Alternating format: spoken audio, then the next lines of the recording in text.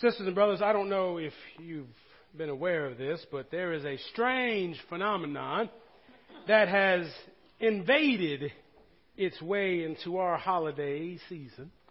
Yes, many people mark their Christmas preparedness by this. They keep a running tally of how many and even which one is their favorite. Of course, you know what I'm talking about. It's the Hallmark Christmas movie. I think there's about 103 that come out every year, if I'm not mistaken, right? Now, I think I've told you before, and some of you are on the same page. Man, Hallmark, they've already taken away Valentine's Day. They've already messed with all these other holidays and everything else. And now they're coming for Christmas. I've only seen one or two, so bear with me. But as I understand how all these stories, I think just the names are changed, and it's pretty much the same story retold again and again. And what I understand, what comes from these movies and so many other movies like them, is a theme that I think if we're not careful, we will buy into, and that we will say it sounds like a good idea. And on the surface, it almost sounds like a good idea, because if you think about how these stories work, the one problem that I have with them is that they tend to suggest that Christmas is about finding our way again.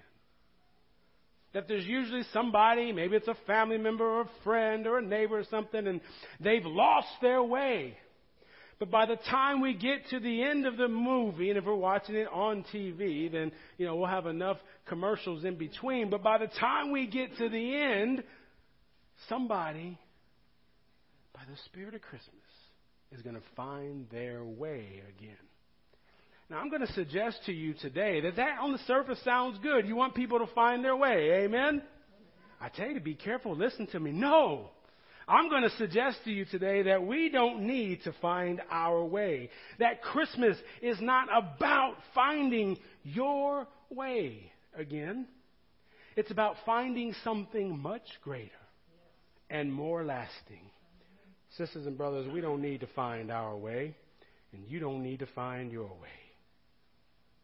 Matter of fact, I think if we would do a little bit of self-reflection, and look at some of the things that we've gone through in our life, some of the issues and some of the problems that we've had to deal with, maybe some of the pains and the troubles that have come to us, I bet we could look at a lot of those things and say, man, they happened because I did things my way.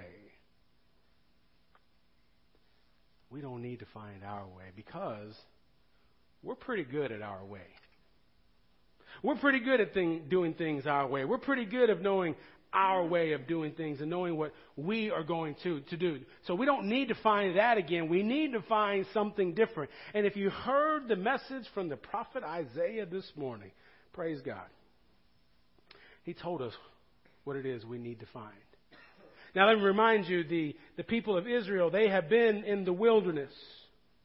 And as they understood it, they were in the wilderness because, guess what? They followed their way. They understood that they were suffering, that what had happened to them was because for too long they had allowed their way to get in the way of God's way. That God had a way for them to interact with each other. That God had expectations of how they would treat one another and what they would be willing to do for one another. But the people said, no, we'd rather do things our way. Now, of course, they didn't really say that. They said, God, we want to do it your way. But then what they did was something else. Y'all with me? And so for so long, God allowed them to do that. That they ignored the people who were poor, that they ignored the people who were suffering. They trampled over the people that were in their way. They made things comfortable for themselves. They made sure that they looked out for themselves and their way. And finally, enough. Other prophets had tried to tell the people that you can't do this. We've got to turn to God's way. We have to get away from our way. This is destroying us. If we're not careful, something's going to happen. And the people understood.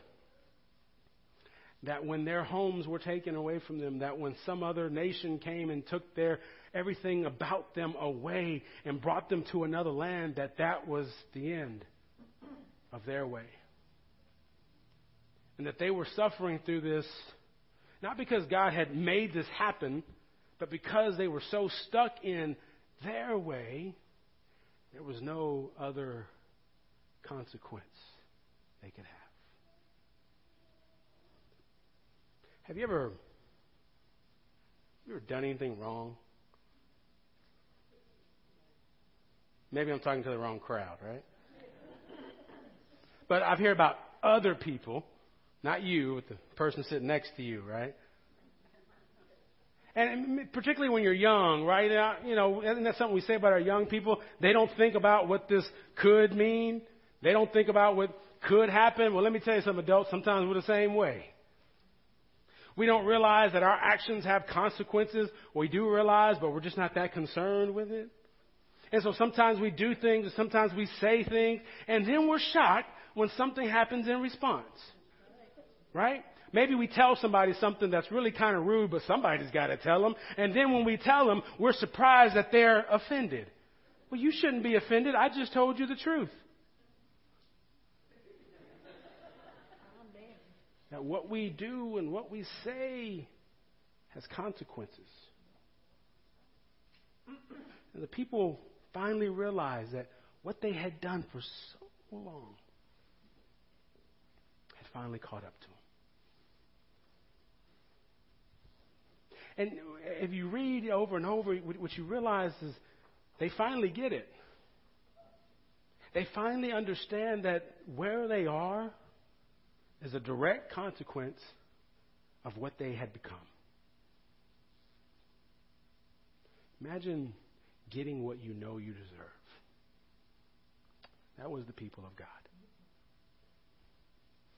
That's what grace is, right? I've heard someone say grace is not getting what we deserve. But we also got to realize, sisters and brothers, but quite often there are consequences for the things we do. And we do well to be spiritually mature and understand that, and not to say when something happens to us, oh God, why did you do this to me? Remember last week, I told you what we're kind of good at doing. What are we good at doing? Pointing that finger, right? And then so when something happens to us, and it's a consequence of something we've done, sometimes if we're not careful, our tendency is even to point the finger at God. Why did you do this to me? And maybe God hadn't done anything to you. This is just what happens when you follow your way. But God has a message. God had a message for those people, and I think God still has a message for us today. And it's in the passage that we read from Isaiah 40, and it starts with these words. Sisters and brothers, hold on. Comfort, oh comfort, my people. You see, I want you to understand this. I want you to see this image of God that we have before us, that the people had suffered, that the people had endured great trauma. And this could be the very moment where you and I or somebody may step in and say, well, you're just getting what you deserve. I told you, nanny, nanny, boo-boo. But our God doesn't do that. Our God still hears the cry of the people. Our God still sees their turmoil, and when he sees that they understand why they are where they are, he says to them, comfort, oh comfort, my people. I want you to wrap your heart around that, sisters and brothers, and appreciate how meaningful that is. First off, that God is telling you, you're not getting what you deserve. What he's saying is, comfort. Take comfort. Whatever you're going through right now, take comfort. You know why? Because you're still my people. Comfort, oh comfort, my people. Boy, that's something we need today, isn't it? We need a little comfort. We need to know that things aren't always going to be as bleak as they seem. That things always aren't going to be as difficult as they feel. Praise God. We need to be reminded that even in the wilderness, maybe even especially in the wilderness, God still says, comfort, oh comfort my people. Amen. So I think that as we are getting our hearts prepared for Christmas, maybe we need to realize it's not about finding our way again, because quite frankly, our way tends to get us in trouble. That maybe there's another way we need to be searching for. Y'all with me? You know where I'm going with this, don't you? Well, come on, it's worth the ride. Because what the prophet says, comfort, oh comfort my people. And then he says, in the wilderness, prepare the way of the Lord. Now, here's my problem with sometimes us church folk, us Christian people. We buy into the things that are being sold all around us. And so sometimes we get this idea that we've got to get ourselves perfect before we can approach the throne of grace. That we've got to get our lives all together and in order before we can go to God. I want you to hear me say this. If you haven't heard me say it already, that is nonsense. That is not how God of the Scripture is. That is not how faith in the one true living God works. Because God's message to the people in the wilderness was, while you're in the wilderness, there is going to be a way prepared for you. But it's not going to be your way again. Your way got you here. There's going to be a way prepared for you. You're going to see it. And you're going to know it's not your way. It's not your brother's way. It's not your family's way. It's going to be my way. You hear that, sisters and brothers?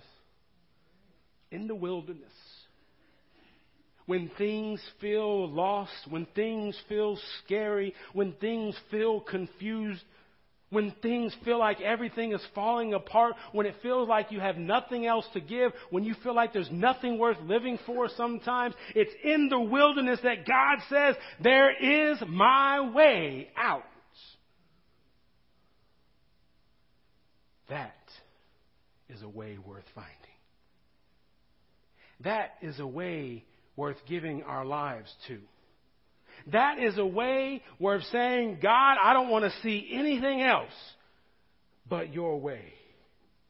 A voice cries out in the wilderness, prepare the way of the Lord, make straight in the desert a highway for our God.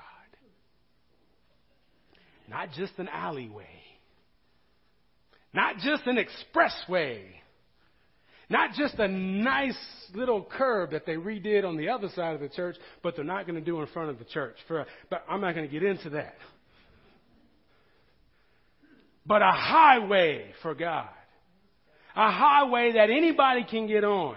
A highway that once you're on, hang on because we're going. A highway that will take you where you need to go. That will take you where you need to be. That's the highway you want to get on, sisters and brothers. The way that leads to God. We don't need to find our way. We need to find God's way. Y'all with me? We're pretty good at our way. I remember when I was younger, they used to tell me at home, I'd get all, that's something. Hey. They would tell me, this ain't Burger King. You can't have it your way. Maybe that's why I like Whataburger so much. I was constantly. That's the thing about God, though. God says, you can have it your way. You really can. I'm not going to make you do anything. I'm not going to make you get on the highway. I'm not going to make you get in my way. All I'm going to tell you is, it's there. It's there for you. Why don't you get on? And this doesn't just apply for us as individuals, as people by ourselves. It has to do with our church and the way we do things in ministry as well. Our Bishop Snazy once wrote in one of his books, he says that Methodism, we had these, what used to be called go-to instincts. If you know anything about the history of the United Methodist Church, back when John Wesley was starting in the 1700s and they were doing things, Bishop says they had these go-to instincts. What that meant was that wherever the gospel needed to be heard, that's where they would go to. If there were people who couldn't hear, who the church wouldn't allow, you know what they would do? They would build a highway and go to them.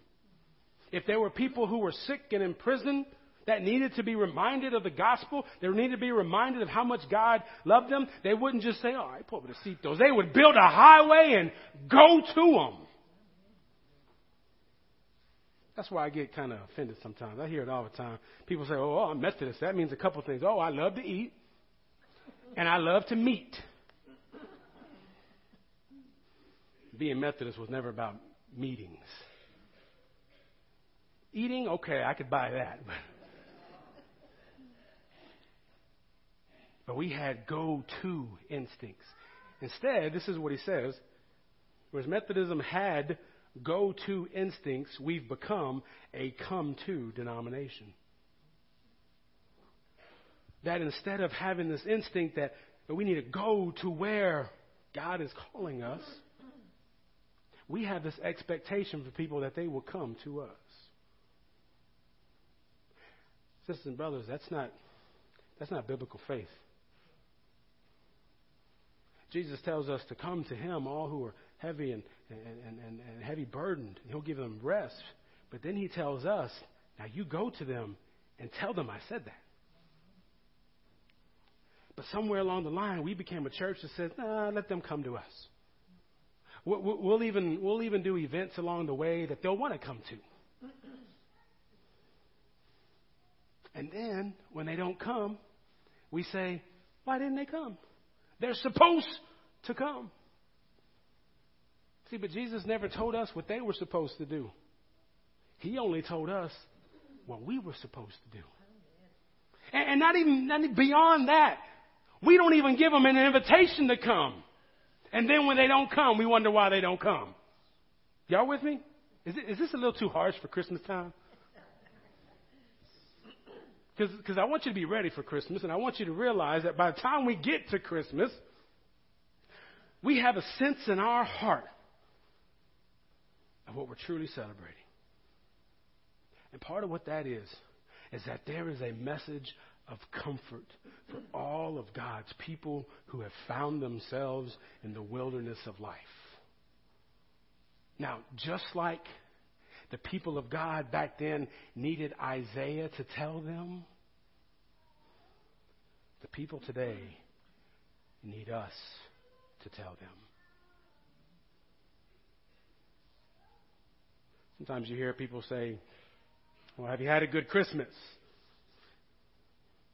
And usually the response to that has to do with, something, oh, well, yeah, I did have a good Christmas. I was able to get the lights up in time, and I got all the Christmas cards mailed out in time.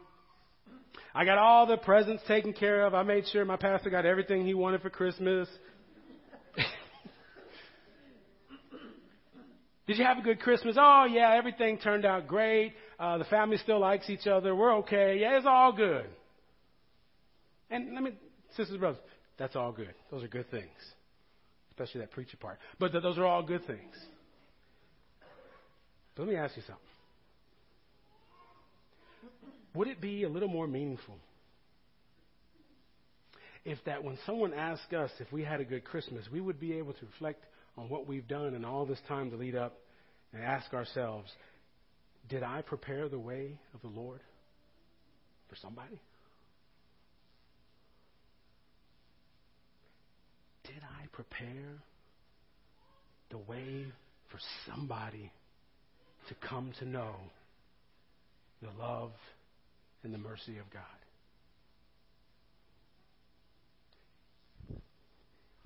Can you imagine what kind of Christmas it would be if every single one of us here in about 30 days would be able to say, you know what? Yes, I did. I opened the way for somebody to know what God wanted to tell them.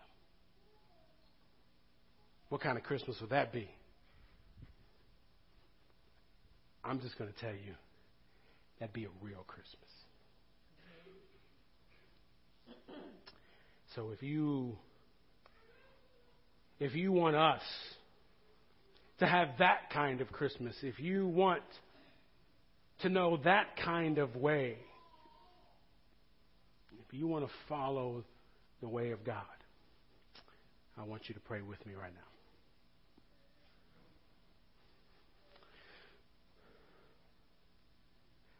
Thank you, oh God, because you never leave us and you never forsake us. With you, there is always comfort for us to be had and hope for us to live in. So, God, we ask for your forgiveness for the many times that we have chosen our way over yours. But, Lord, we are ready. We are ready to find your way. And as we find your way, we are just as ready, God, to help someone else do the same. In the name of Jesus Christ our Lord. Amen. Yeah, amen.